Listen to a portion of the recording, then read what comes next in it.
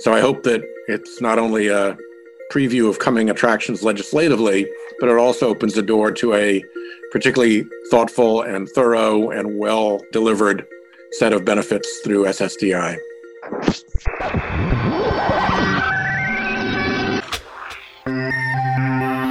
Hello, everyone, and welcome to Connecting ALS. I am one of your hosts, Mike Stevenson, and I am joined by my co-host, Jeremy Holden. And Jeremy, as much as we were all looking forward to turning that calendar page to 2021 and kind of bidding farewell to the upside-down year that was 2020, right away in our first week of the new year, we witnessed a sad and dangerous scene play out in our nation's capital. Yeah, Mike, and I think a lot of folks are still reeling and trying to make sense out of the imagery that we saw out of Washington, D.C. last weekend. I know you and I shifted gears here on Connecting ALS. We had plans to bring to our listeners a conversation that we had with one of the leaders in the fight against ALS up on Capitol Hill, Senator Sheldon Whitehouse. But given everything that was happening last week, decided to push the pause button, so to speak, and give everybody some time to reflect on what was happening. That being said, while we're still trying to make sense of what happened and while we're still anticipating and wondering what the inauguration is going to look like next week, we do have a new Congress. We are going to be swearing in what we all hope is going to be a peaceful transfer of power, a new administration, which means new fights and skirmishes on the public policy front, new efforts to defend funding for ALS research. And so it is, I think, an appropriate time to reflect back on a big win that ALS advocates recognized toward the end of 2020. And that, of course, Mike, is the passage of the ALS Disability Insurance Access Act, waiving the 5-month period for people with ALS to access their Social Security disability insurance. And I just have been reflecting back on this conversation and how it does show the good that government can do and has done as recently as December. I know it's easy to kind of forget some of that progress that was made amidst all the chaos that's been around us this past few weeks. But you're right. There has been some significant strides taken in ALS advocacy. And one of the biggest victories we had last year came at the very end of the year with the passage of that bill. And we were fortunate to talk to, as you said, Senator Sheldon Whitehouse from Rhode Island about his role in bringing that bill forward. Let's listen back to that conversation now. We're joined on the line today by Rhode Island Senator Sheldon Whitehouse. Good afternoon, Senator, and thanks for being with us on Connecting ALS. Thank you, Mike. Good to be with you. So we brought you on following the recent passage of the ALS Disability Insurance Access Act through Congress, a bill that will remove the 5-month waiting period for access to Social Security disability benefits for someone diagnosed with ALS. You and Senator Tom Cotton of Arkansas first introduced this legislation way back in 2016. Can you tell us why this has been such a key issue for you, Senator? Well, I have people in Rhode Island who I know who have suffered from ALS. And in the time that I've been in the Senate, I've met people, Rhode Islanders, who've come in after an ALS diagnosis. And it's not unusual to have the patient come in the first year under their own steam, and the second year, maybe with a cane or a walker or a wheelchair, and then maybe the third year with breathing support and electronic device to get around in, and then the next year their widow comes. And the trajectory of this disease is just heartbreaking, and at the moment we have no solutions. So in a world in which good news is almost never a part of a program, I want to try to generate some good news and at least get people quickly onto the SSDI benefits that they've paid for.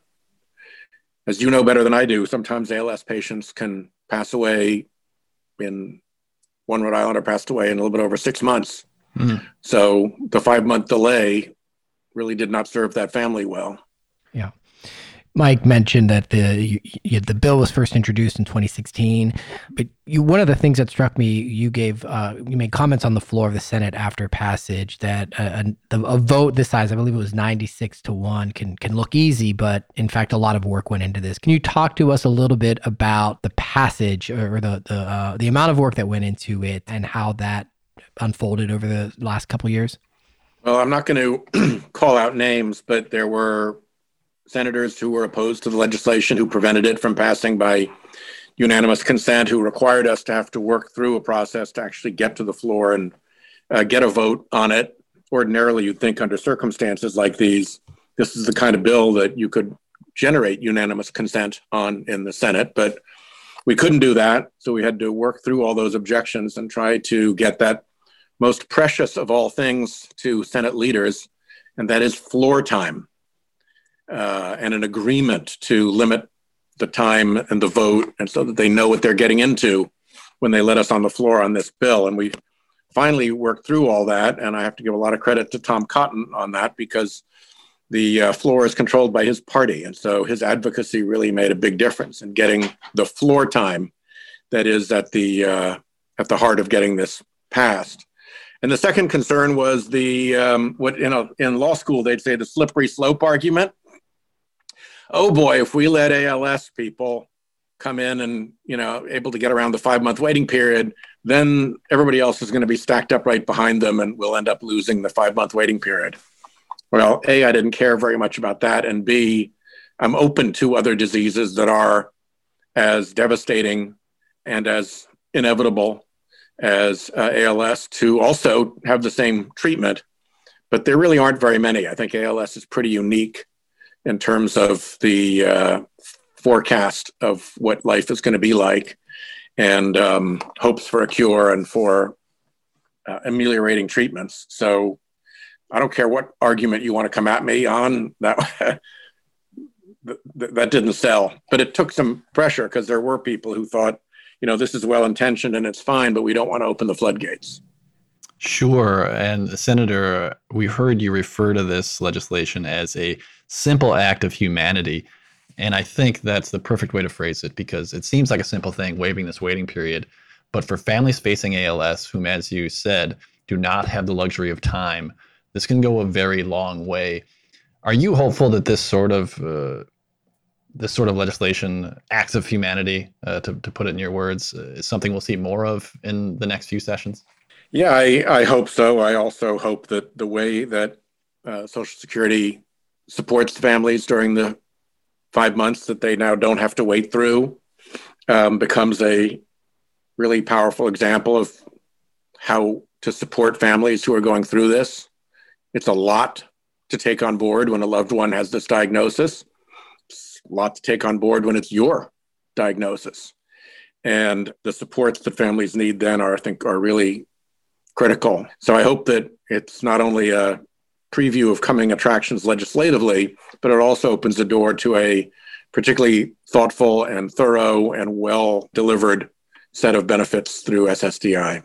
As the law was being put into place, we also saw news that another ALS association and ALS advocacy priority was being met with increased funding for the ALS research program over at the Department of Defense. Can you talk to us a little bit about the importance of federal research for healthcare, generally speaking, but it's particularly ALS research funded at the federal level? Yeah, we have had actually what at the broader levels you would have to describe as a good news story in terms of constant bipartisan pressure to increase our investment in medical research through the National Institute of Health, National Academies of Science, and all of that, and through the program at the DoD that allows for more specific congressional direction. ALS has been a bit of a stepchild in that, because there's no obvious cure or palliative treatment. You have to go a step back, I think, and start to look at some really important primary research to build the base for the specific discoveries that then will follow and that will allow this illness to be treated by modern medical science. And so because it's in that position, I think it has not gotten the attention that it deserves. And so continuing to press forward on that is a goal, I think, of a great many of ours. Senator, you mentioned a moment ago that good news is hard to come by these days, and it certainly has been in 2020. And we're all looking forward to a brighter 2021, hopefully, moving forward. But in the wake of this good news about the ALS Disability Insurance Access Act, has your office and have you been hearing from constituents celebrating this and thanking you for your commitment and kind of championing this legislation through? Have you been hearing some of that praise? Yeah, I mean, I think people are glad that this happened.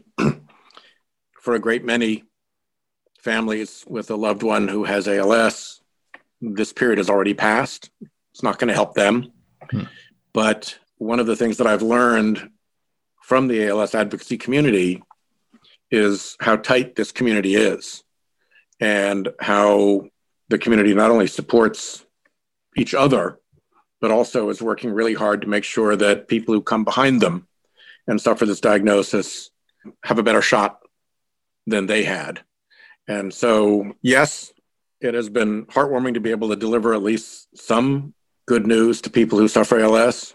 But, once again, the thing that is really telling about ALS and the ALS community is less the illness itself or the harsh, inevitable course of the illness than the human quality and courage and strength that patients and their families stand up against that. Two people I knew in Rhode Island who were really important in our local newspaper. When you're in politics, the newspaper's really important to you. You're watching them and they're watching you. And we had two reporters, one in my early years and one later on, who both got ALS and literally had to learn to do their work and write with new technologies, using their eyeballs, for instance. And there is a lesson in human courage and in the human spirit that comes out of this experience in this community. I just assume we not have to have that lesson and that we can get rid of the disease. But with the disease there is this incredible demonstration of human quality that comes from this terrible experience. And in the same way, here you have these families for whom this will make no difference. They're already past 5 months, but they care about the next family. And that's why they're happy that this took place. Again, it's perhaps in the holiday season, it's just a wonderful thing to have the chance to experience that we're not all selfish. It's not always all about me.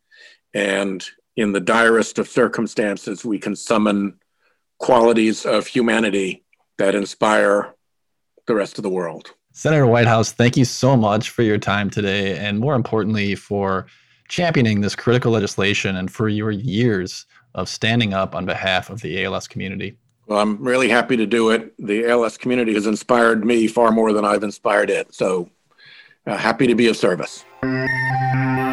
Well, Mike, great episode to start the year. Again, a challenging first week to the year. We're still trying to make sense of it, but really couldn't be more grateful to share these airwaves with you and to bring great guests like Senator Sheldon Whitehouse. That's two senators we've been able to speak to just in recent months. Folks can recall and go back and revisit our conversation with Senator Lisa Murkowski from Alaska. So, setting the stage for what I hope is going to be a great year of podcasting and bringing some really good voices to listeners. Both Senators Whitehouse and Murkowski have long been on the side of the ALS community, and it was great to have them put into words how passing legislation like this could really set us up for real progress in 2021 and beyond.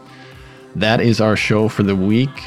Be sure to subscribe at connectingals.org or wherever you get your podcast. And if you would leave us reviews on those sites, that helps as well, as it allows other people to discover the show. You can also follow us on social media on Facebook and Twitter to make sure you don't miss out on any of the latest content. This episode was produced by Garrett Tiedemann of the ALS Association's Minnesota and North Dakota, South Dakota chapter. Thank you all for listening. We'll connect with you again soon.